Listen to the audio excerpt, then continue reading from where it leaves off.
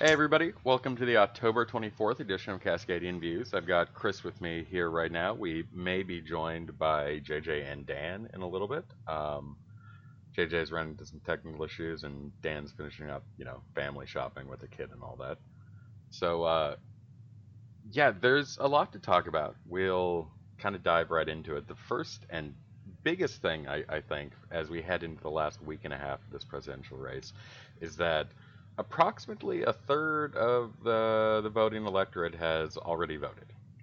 Um, we now have early voting numbers from typically about a week in most states. Some states are longer, but the numbers are just in fucking incredible. Chris, you said you have them up right now. Yeah, so this is the U.S. Elections Project, and maybe we can share the URL for that later, but I think it's pretty easy to find. So as of now, total early votes are 56.567 million, which represents 41% of the total turnout in 2016. Jesus. Turnout may be higher this time, but that is a significant chunk of votes. That is incredible. Um, you mentioned turnout potentially being higher. In the group, we talked a little bit about 538's new turnout projections, and they're looking to really skyrocket. I mean, smashing the record for voters in a U.S. election. Dan made the point in the group that the winner of this contest will have more votes than were cast by everybody in like the 1992 Clinton election. Mm-hmm. One of the things I noted is that there's been a particular increase in the number of young people early voting, people 18 to 24. Yeah, I've It, seen some of those numbers today. yeah, it's up like 800, 1,000% in some of these swing states. There's a big caveat to that is we don't know how much of that is people who were election day voters who are now moving to early votes. But if those votes are new votes, that's incredible. Yeah, yeah. And some of the states too, like if you look at some of the individual states, it's pretty amazing. Like Texas is already at 76% of its 2016 vote total. They've got almost 7 million people having voted in Yeah. Texas. Uh, Looking at the Florida's map, up over 5 million. yeah, Florida's at 55% of 2016. North Carolina's at 62% of 2016. Hmm. Pretty amazing. Yeah. Montana is at two-thirds of their 2016 turnout already Yeah. before the election has even started. I mean, in Montana's case, that is 67 people, but The West Coast is not nearly as high, I'm noticing, in terms of the others, and I think that's because we all vote by mail already. So this is just kind of the normal pace of votes for us out here. Washington's at 55%, Oregon's at 45%, California's at 44%. All three of those states primarily vote by mail. In Oregon's case, only by mail. In Washington's case, functionally only by mail. So it's not nearly as new or unusual of a thing, I think, for us out here.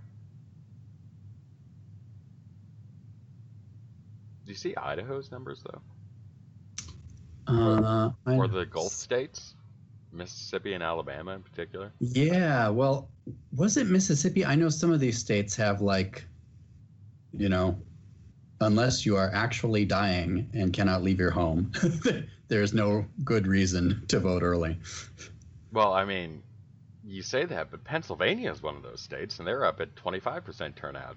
Alabama's Yeah, down at 7%. Mississippi's at 5%. yeah, that is pretty notable. You know, do you anticipate the turnout share being up as high uh, as 538 does? Do you think that's a good estimate? I think it is, especially since we know a lot of the Republicans are potentially holding off for election day. But Also, I just see, I mean, you've probably seen this too on your social media. There's just such a different buzz around voting and checking and making sure friends and family are voting. And Oh, there's a holy cow. much, I see JJ. yeah, we can see him, but not. That was really funny. I wasn't expecting to see that when I turned the Skype window back on.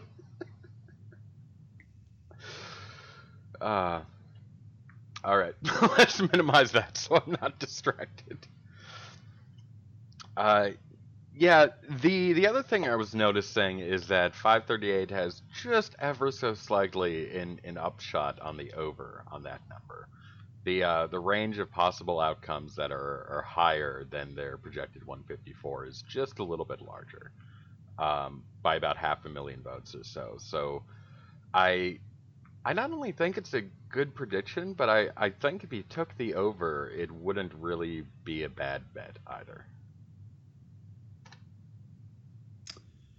Yeah, it's interesting. And I mean, I guess Allah willing, the general theory is that much higher turnout levels favor Democrats, and hopefully it's a bunch of conservative voters who would not have otherwise shown up who are showing up. The flip side to that is, Trump has made a real play to get out, kind of the Bernie strategy, except done by a dickface and not Bernie. But of turning out non-traditional voters, of getting people who don't normally go to the polls to go to the polls. Is there any concern at all that higher voting numbers, especially from non-traditional voters, favors the Trump campaign? I mean, yes, I have had some concern about that, although I haven't seen any analysis indicating that there's really a sign that this is going on. Mm-hmm. The partisan edge in the early vote makes me kind of question whether or not he's been successful at that. Yeah. In terms of, let's just look at requested mail ballots. Democrats have 45% of all ballots requested. Republicans only have 25%. There's 30% that's independent, no party affiliation, but the same kind of token to that, those could be either Democratic voters who don't vote often or Republican voters who don't vote often. That could be anybody's pile there. But even if you assume that pile's Trump, it just basically matches the Democratic total. Yeah. Yeah, and I mean, I guess one thing to really look at on election night is, you would expect based on this that more Republicans than Democrats are going to show up, but it would have to be a lot more to counterbalance this. So that's something that you may be able to get some kind of turnout indication of on election night. My fear with that is that the people who turn out on election day, in most states, not all, but in most states, they're the ones who get their ballots counted first. Like, they're the numbers that we'll hear about. Which is the reason why we hope it's not much more Republican. Mm-hmm. The exception to that rule is going to be Florida and Arizona this year. Arizona expanded the amount of time counties have to pre-process mail ballots from just a few days to 2 weeks, I believe.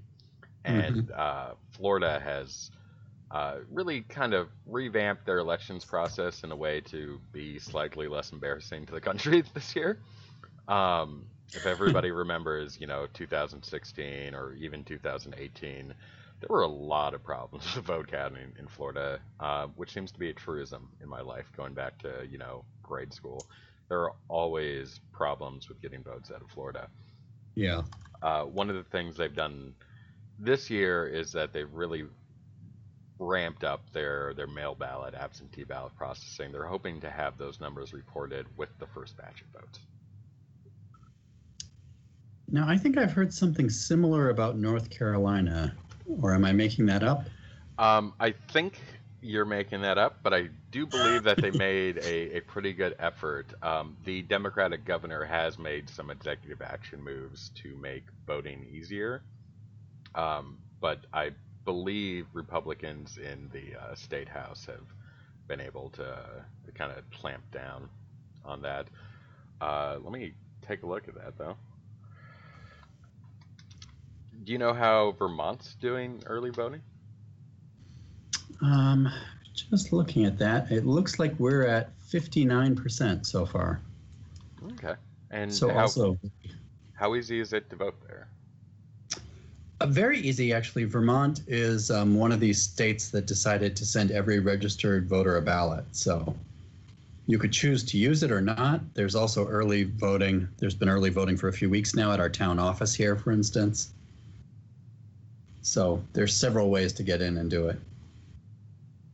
Okay.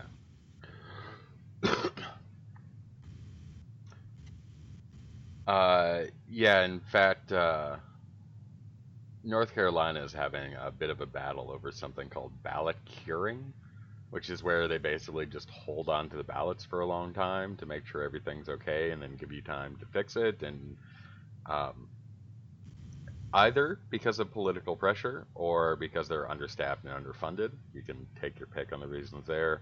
Um, they're leaving very little time for people to like fix mistakes in their ballot and their signatures and whatnot. They haven't even sent announcements out to people yet to let them know. So, they may get that with just a couple days to go before the election and all that. Uh, Looks like there might be a lot of problems in North Carolina. So Florida is really going to be the one to keep an eye on election night, like always. Yeah, Florida and Arizona, I think together will kind of tell you how the swing states are going to go because if Biden's able to pull out a win in those two, it almost doesn't matter what the other ones do. But also, if Biden's able to pull out a win in those two, it definitely means that the rest of them are on the table. Yeah. Yeah, it's really hard to put together a Trump successful map that doesn't include Florida, and especially that doesn't include Florida and Arizona. Mm-hmm. Have you played around with 538's new tool? I haven't.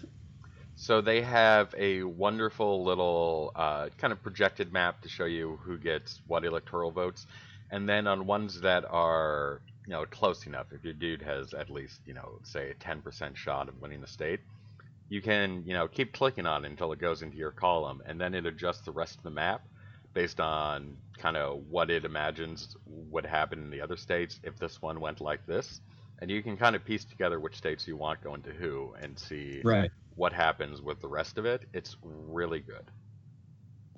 That's what I'd heard. It sounds interesting. And I mean, basically, this is what shafted us in 2016 was that when you saw one of those Midwest states going, you really knew that the others were dicey as well because of similar characteristics.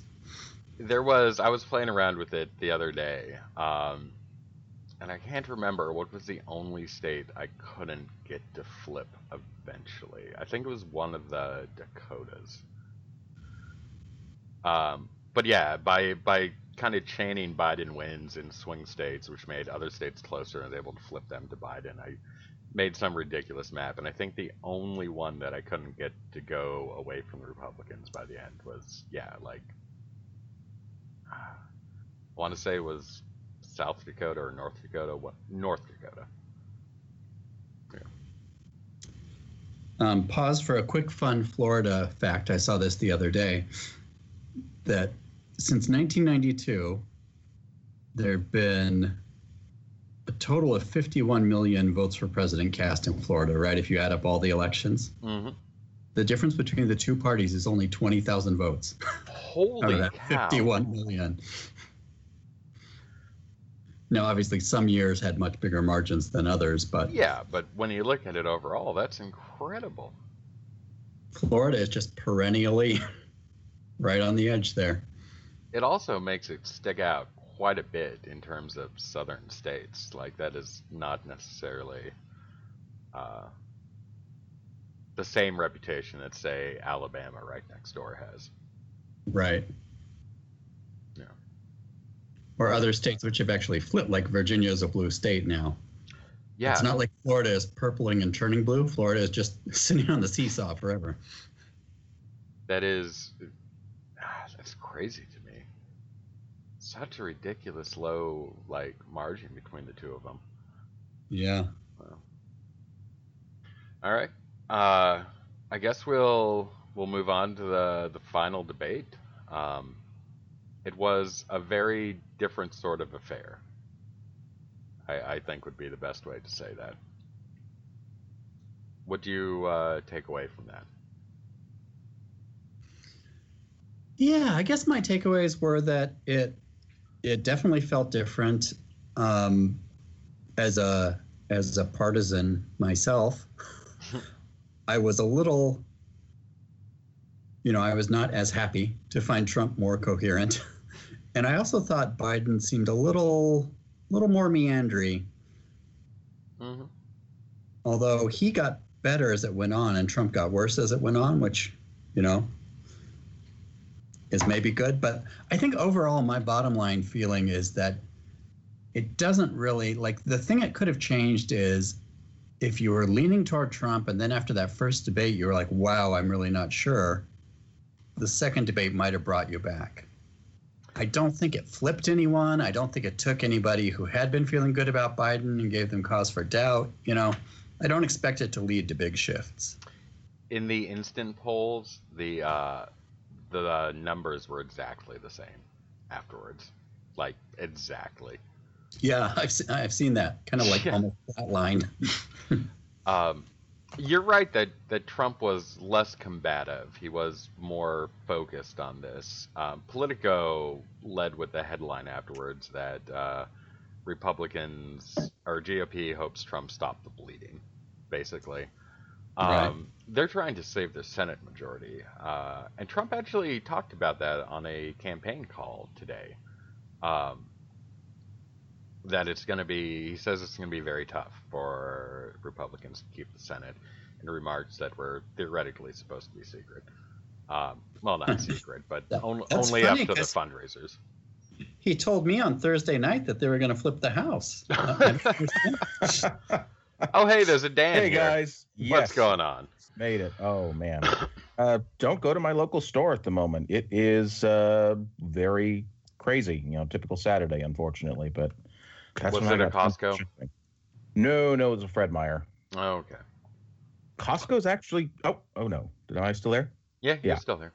Costco's actually been pretty efficient when I've had to go there over this whole pandemic period. But the Fred Meyer's just been a nightmare. We've been mostly shopping at Trader Joe's, at least for food. And the one near us is a pretty well-oiled system where everybody kind of lines up with carts and they let 10 people into the store at a time and whatnot. Oh yeah, that's ours too. It's great. Yeah. Oh, and Chris, excuse me, it was not North Dakota. That was the only state I couldn't get to flip. It is Wyoming. Through chaining other state wins, I can get to a map where everything is blue except for Nebraska's 3rd district and the state of Wyoming. That's a hell of a turnout, but yeah. So it ties back to we were talking just a little bit ago about the election forecast, and 538 has a new tool where you can kind of assign who wins the swing states so long as they have a good enough chance at doing it, and then it rejiggers the map to reflect what it thinks would happen if the candidate were, say, winning this state or whatnot. And through chaining from swing states on down throughout it, I can eventually get to a map that gives Biden 491 electoral votes. For sure, has him favored in every other state, and then still gives Trump a 84% chance of winning Wyoming's 3 electoral votes and 1 of the congressional district electoral votes in Nebraska. If we're having fun. Sounds fun to me. Give him a Mondale in reverse. Yeah. I had initially thought that it was North Dakota. That was the last state to flip, but that is incorrect. We were just talking about the debate. Uh, both of us thought that Trump was much more coherent. Chris thought that Biden was a little bit less coherent, but he got better as it went on. I think I largely agree with that. Um, there were some things that caught me though, and one of them you've actually put me quite at ease with. But Biden during the debate mentioned that if you meet the category or if you meet the income requirements for Medicare, but that you don't have or Medicaid, but you don't have the funds for it, which struck me as a little bit weird because Medicaid doesn't actually cost anything.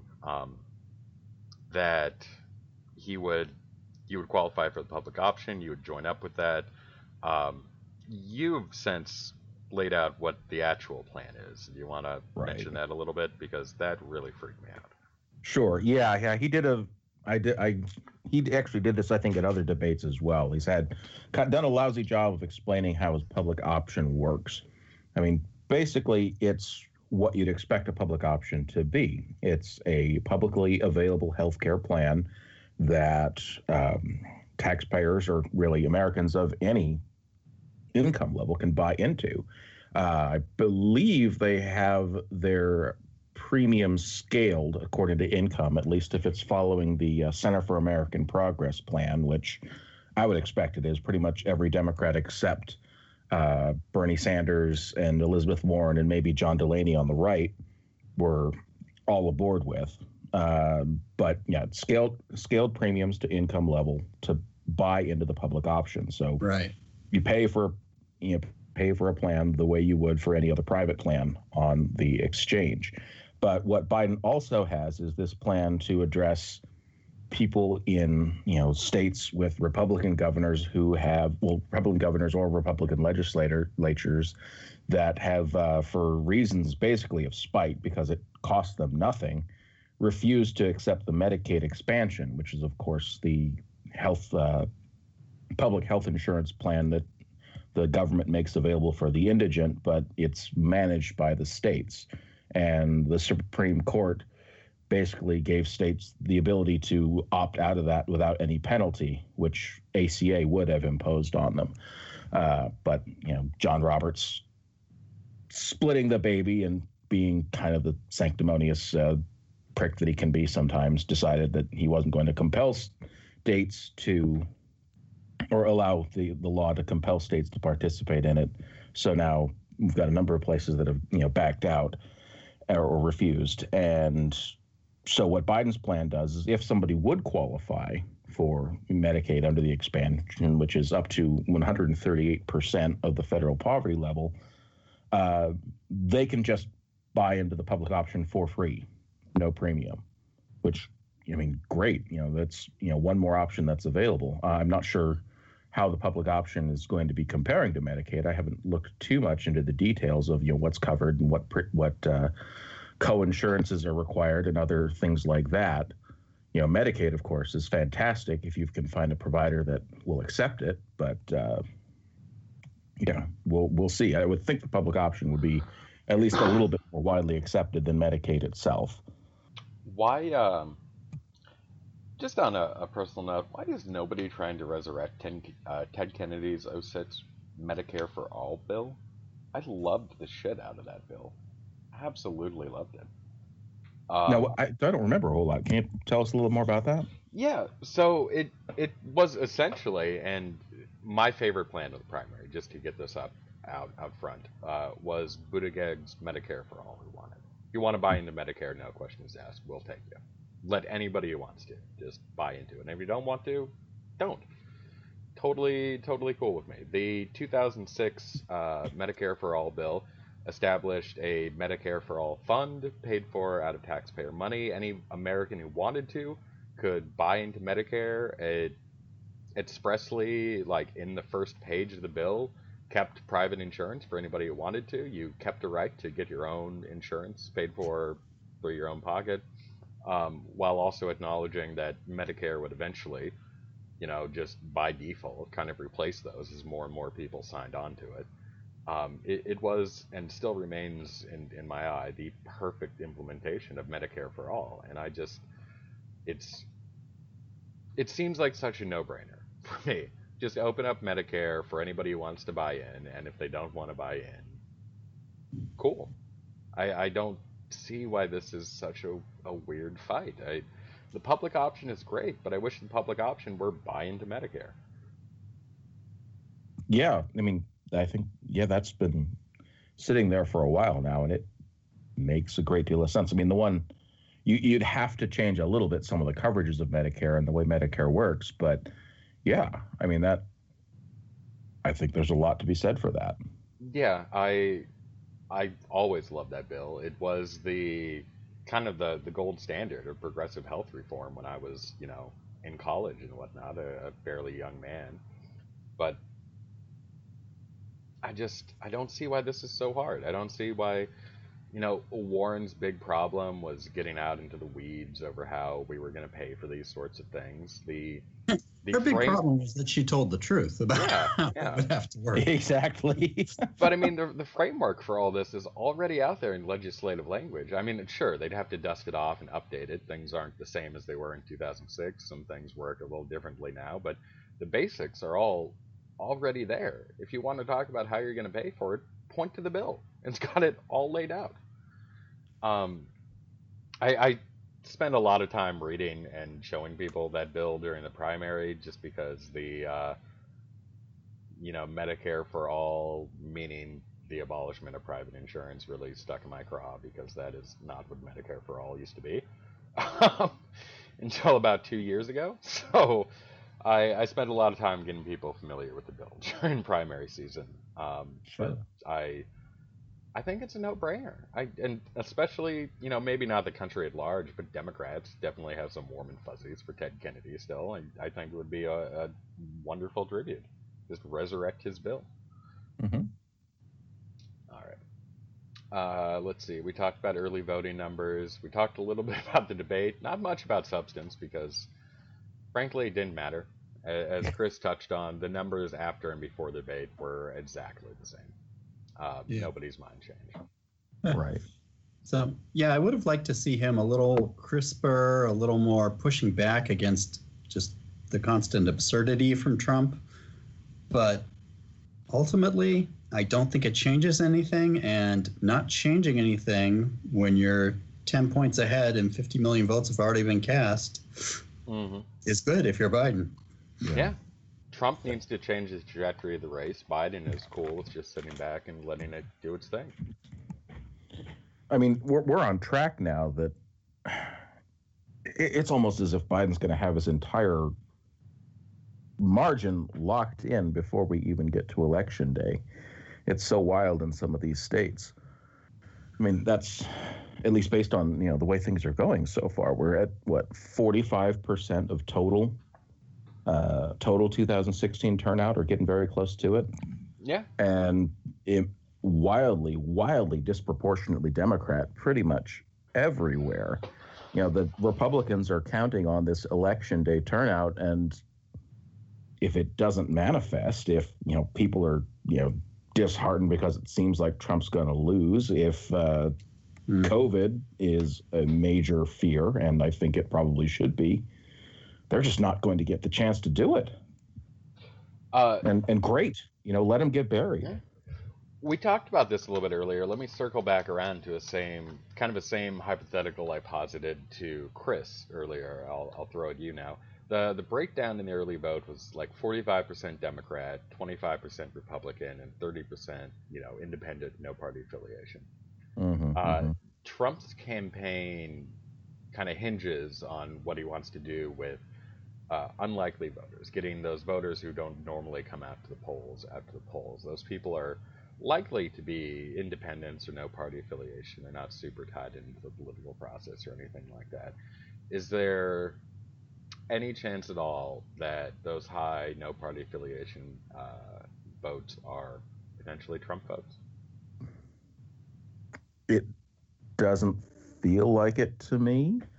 I mean, what kind of correlates with that a little bit, and I think it was either you or Chris that shared something to that effect this week about how high youth vote turnout has been relative to 2016 and previous elections. That is also an enormous contingent of not partisan affiliated voters, but generally inclined to vote left wing voters. You know, those voters under 30 that just don't, you know, for whatever reason, possibly residual effects from the 2016 and 2020 primaries, just don't prefer to identify as Democrats, but generally down the line have a lot of left-leaning beliefs and don't want to see Trump continue to be president. So at least my gut is that, you know, since that level, that demographic is turning out at such a high rate, at least higher than it has before, and that's probably driving a lot of what's happening with the non-party affiliated votes so far. So I don't think Trump is getting a lot of boost out of that right now. Yeah, that was kind of my same feeling. In terms of getting out that vote, I guess that brings us up to our next topic here. Obama has re-entered the fray. He's held 2 rallies now. One just finished a little while ago today. Mostly drive-in rallies, having people, you know, drive into big fields, I guess, in their cars. Obama on the stage talking to everybody. So there's been a lot of honking in the background instead of clapping. It's been a little bit weird, but really, really good. Obama definitely seems to enjoy being out there, and he's having a lot of fun ripping into Trump. Yeah, that sounds awesome. Yeah. I mean, have you watched any of them? I have not.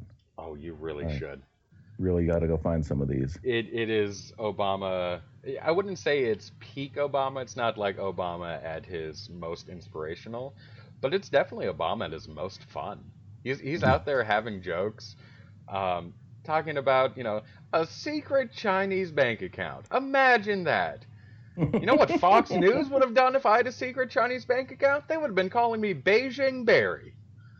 Exactly. He's not wrong. It's been so much fun to see him out there. And he looks so jazzed for it. He's really getting into it. Yeah, it's a fun thing to do, and tearing Trump apart has got to be pretty satisfying. Yeah, I mean, he actually, for obviously no reason of reciprocity, did a fairly conventional ex-president not commenting a lot on the current president thing for most of the last 4 years. So he deserves to jump in there now. Exactly. He's been holding it back. Yeah. Let it rip. They've deployed him. His first rally was in Pennsylvania. His second rally was in Florida. I wonder how long before they send him to North Carolina or Georgia. Oh, yeah. I think those are 2 states where he could help a lot. That would be huge. And since, of course, Senate races there, I'd really like to see him hitting the gas. Speaking of South Senate Carolina races too, where Obama could help, I think Mississippi is a good place to send him. I think SB can get over the finish line before Biden can. Yep. So I don't know if the campaign wants to waste Obama on a rally that's going to help the Senate but not the president. But frankly, I don't see a reason not to. And I really do think Obama might push SB over the finish line. That race is a sleeper, and I'm getting good feelings about it. Yeah, turbocharge the black turnout, absolutely. Turbocharge the black turnout with a candidate who, while being black, also tends to play extremely well with white Mississippians. SB has always exceeded your typical Democratic vote with white Mississippians, sometimes by enormous margins. I mean, he got 33% of the white vote one year. He's very well respected kind of across the aisle. I don't think there's any chance Biden carries Mississippi, but I do think with a little help, we could push SB over the finish line over there. Yeah, that'd be great. I'm for it. Speaking of the other Senate story, have you guys seen what's been happening with Mark Kelly out there? What's going on with Mark Kelly? I've always assumed good news is no news is good news there. So this may or may not be real. Let me start off with that. In fact, the Republicans were told it was not real, but they decided to run with it anyway. There was an old yearbook from Mark Kelly, Mark Kelly's years in school, that has a picture of somebody who Republicans are saying is Mark Kelly, dressed up as Hitler at like a costume ball. The Kelly campaign says it's not him. Kelly's classmates say it's not him. Republicans say it's him, and they're running ads with it now. Well, they would know. Yeah. Okay. Well, that's nice. Yeah, that just dropped the other day.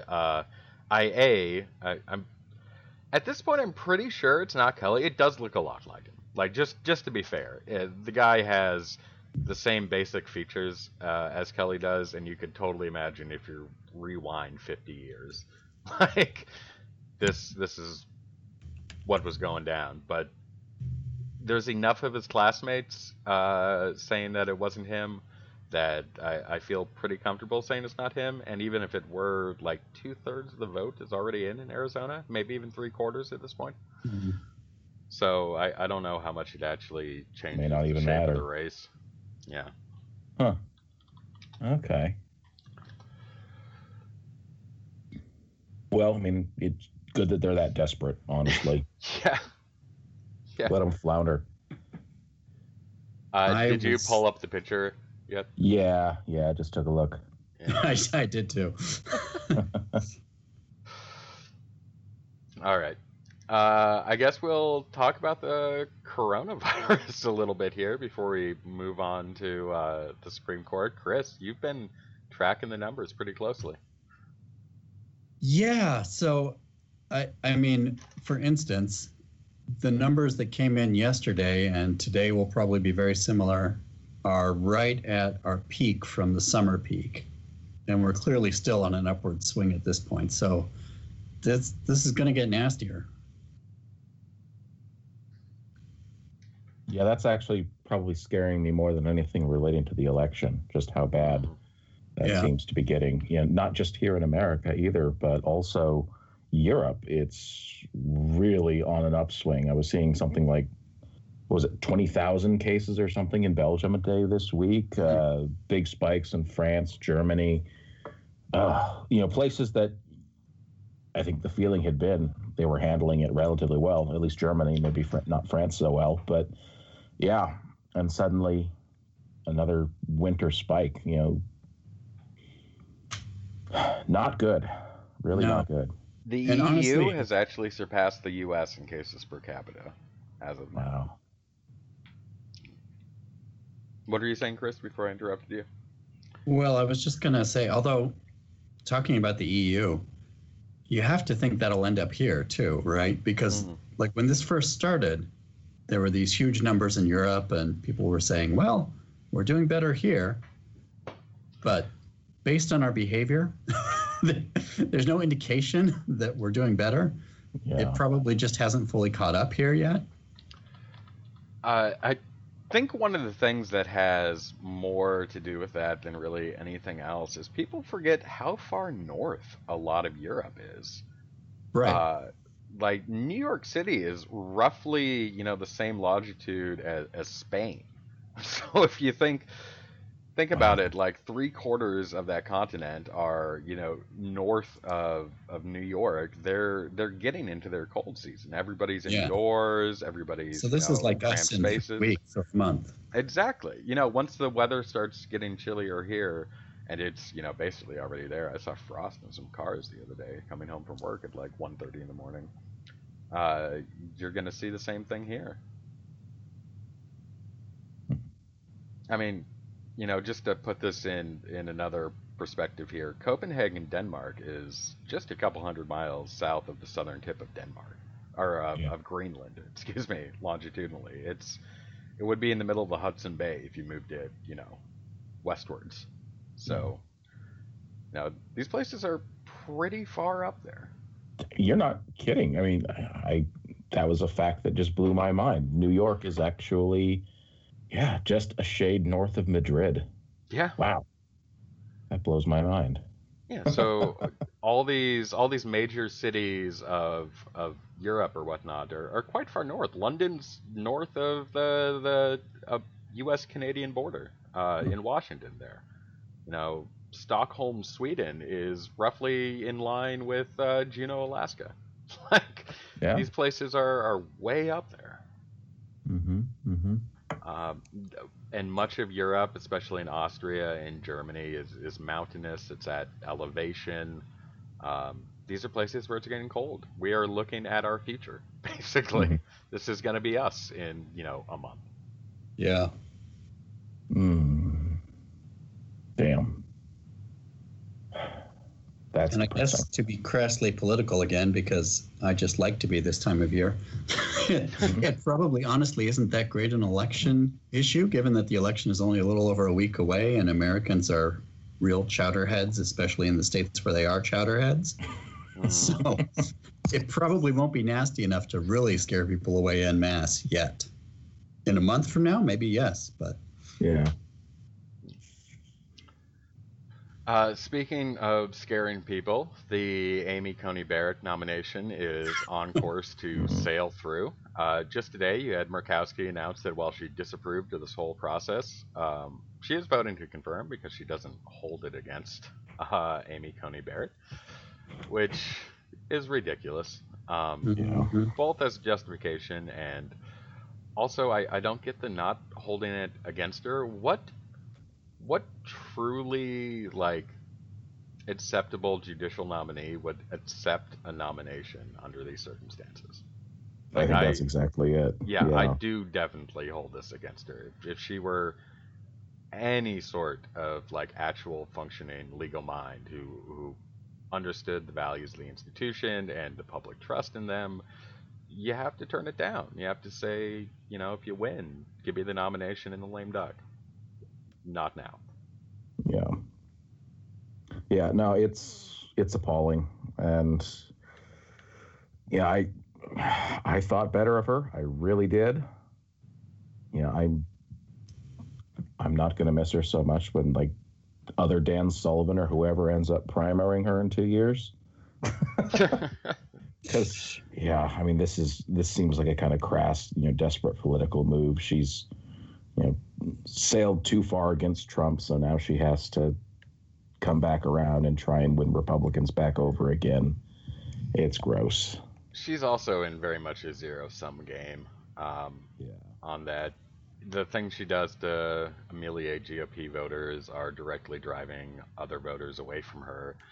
And she's traditionally relied on those voters. I mean, this is a woman who won re-election after losing the Republican primary, so she is very much not a base Republican. And she's losing that ability. Similar to the trap Susan Collins has caught herself in. Yeah, and that's finally about to spring on her. I mean, unfortunately, Alaska's probably not a state where Elisa Murkowski can really lose in a general election, but in a primary, she is absolutely vulnerable. I do actually think there's a way she loses in Alaska. I don't know if it's expected or anything, but I mean, if you've got a situation where, she's running, she loses the primary, and the Democrats are running a candidate like, again, Mark Begich or something like that, then maybe. If she got in a pincher between other Republican candidate and a, Mark Begich, Tony Knowles caliber candidate, then maybe she'd lose. But I mean, even 2010, she won as a write-in. That shouldn't be possible. That's crazy. Speaking of Knowles, he actually endorsed the other day. Did he? Yeah, I saw a news article about Tony Knowles for the first time since, God, was it the first year of the? Oh, no. He was in the news a lot at the start of the Trump administration. He led that rebellion of the National Parks Advisory Board where they all resigned en masse. He was their spokesman for that. Yeah, there was a good week-long cycle where he was in the news once a day or so. But yeah, he came out and endorsed the Democratic slate as you would expect. Yeah, okay. But fair. I mean, he's also got to be something like 70, maybe 80. Oh yeah, he's getting up there. That feels so weird. He was the governor I grew up with. So he was governor when I came to the state. And then his campaign for I think it was his campaign to return to the governor's mansion was the second campaign that I ever worked. The first one was Fran Ulmer's campaign to seat him. Yep. Yeah. Yep. Yeah. Okay. Yeah. He is almost 80. Okay. Oh, Jesus Damn. Christ. We're all getting old, man. Yeah, I'm not comfortable with my mortality right now. Uh-huh. I guess we'll. I forgot to mention this during the coronavirus segment, but for a little local flair on that, Multnomah was just placed back on the state watch list.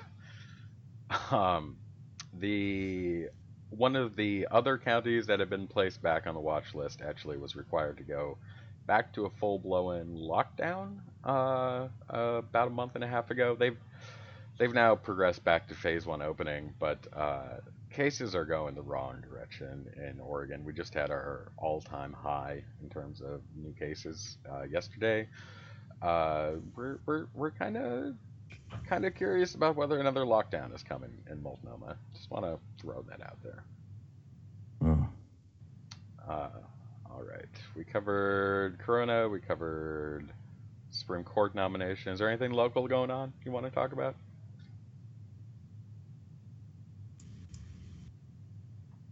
Not that's really jumping out at me. Even the ballot initiatives this year are pretty low key up here in Washington. It's really all on.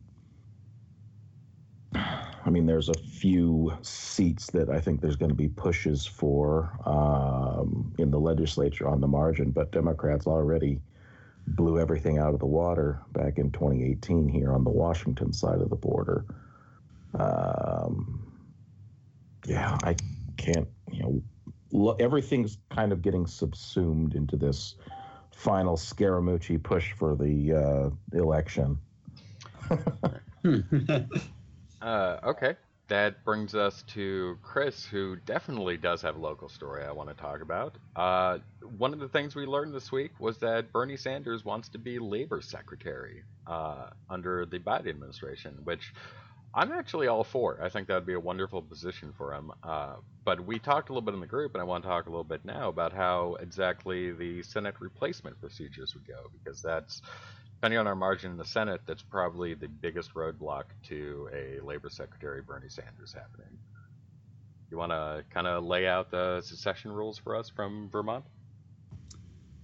Yeah, so the governor does appoint, but the appointment is met very soon thereafter by a special election to fill the seat. So, it's consciously temporary. So, and when I say very soon, it depends when exactly you do it, but it could be like as early as February and not later than April.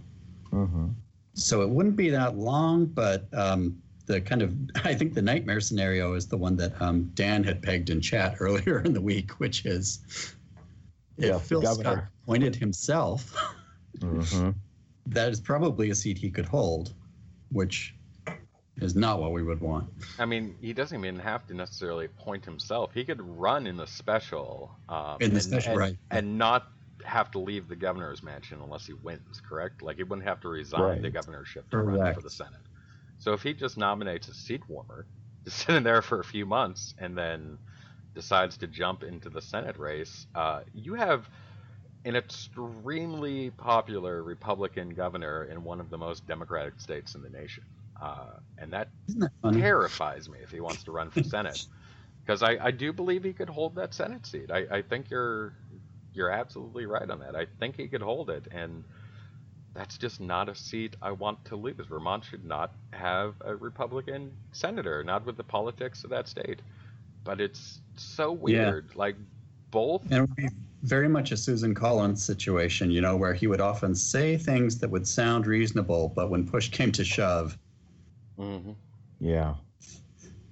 I mean, even if we kept to the seat, having it vacant, or at least having it occupied by a Republican-leaning independent or even Republican for, say through April, that's a lot of very crucial legislating time for the Biden administration. And if they're going to get things rolling on, COVID relief, statehood for DC, HR 1, all that kind of stuff, you need as many senators as you can to get it pushed through. the other kind of big thing with that I worry about is you mentioned the timing of the resignation is important for when the special election is. If it's timed to have the earlier special election, that gives one less Democratic seat during the lame duck where they can, play around with shit. So I'd prefer the later resignation, but then that sets you up for the even later special election. Yeah. Right. What's the Vermont legislature divided like? It is pretty overwhelmingly Democrat now. It was already a majority of both houses, but then in the midterms, we actually got a super majority of both houses, and there've even a few things that they've overridden the governor on recently. Do you think there's an appetite to change the way that they handle vacancies? I haven't heard it discussed at all, and I don't know if it would be. It might be constitutional, like it might not be something the legislature could do. Okay. Or at least not do super majority, you could change the Constitution. At least in most states. I don't know how that works in Vermont, right. But yeah. with 2/3 of the legislature, you could pass a constitutional amendment in most states. The only reason I ask is because I believe it was the legislature in Massachusetts did exactly that when they had a Republican governor. Were unhappy with the governor against election powers, and so changed their vacancy laws right before I believe it was Kerry resigned to go into the Obama cabinet. Well, I think they changed it back when Kerry was running for president. I want to say, when Mitt Romney was governor. Okay.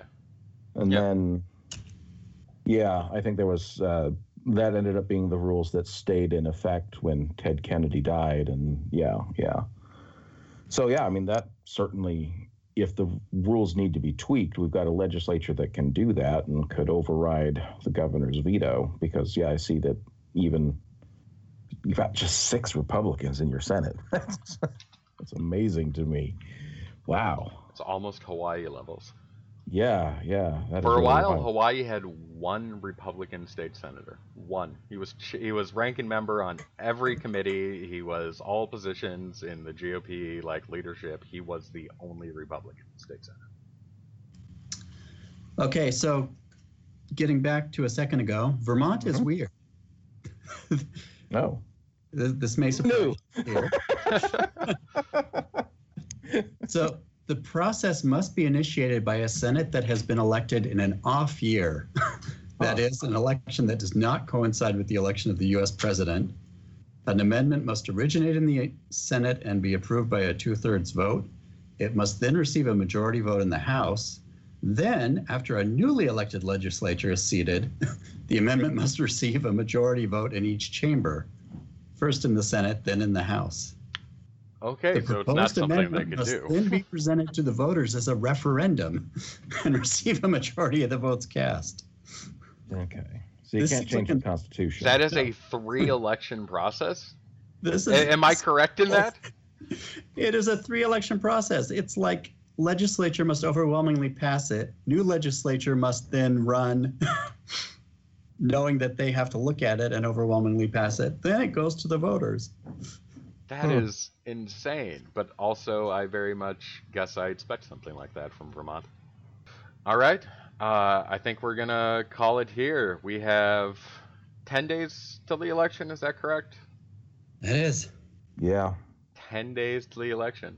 We will have one more episode before Election Day. Hope we all get through it together, guys. Yeah. White knuckle. All right, have a good one. All right. Good night, everyone. Bye.